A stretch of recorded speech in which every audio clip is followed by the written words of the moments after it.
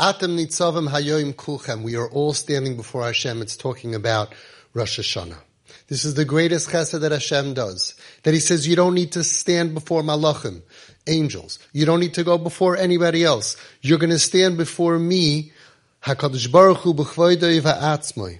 Because when we have a din in front of an angel, then the meshubed, according to the law. If you go in front of the judge has laws. But when you go to Hashem Himself, He's above all of the laws. And this is the chesed Hashem and His mercy that He gave Klal Yisrael on this day of judgment, that we have the ability to stand before Him. Not before Malachim V'Srafim. Ela HaKadosh Baruch Hu b'chvoidoi v'atzmai yoshev al keis HaMishpat. Ki ritzoynoi lishbot ba'atzmai es amo. He wants to judge us Himself like a merciful father that understands his child, and He knows how bad we feel for everything that we did that wasn't right.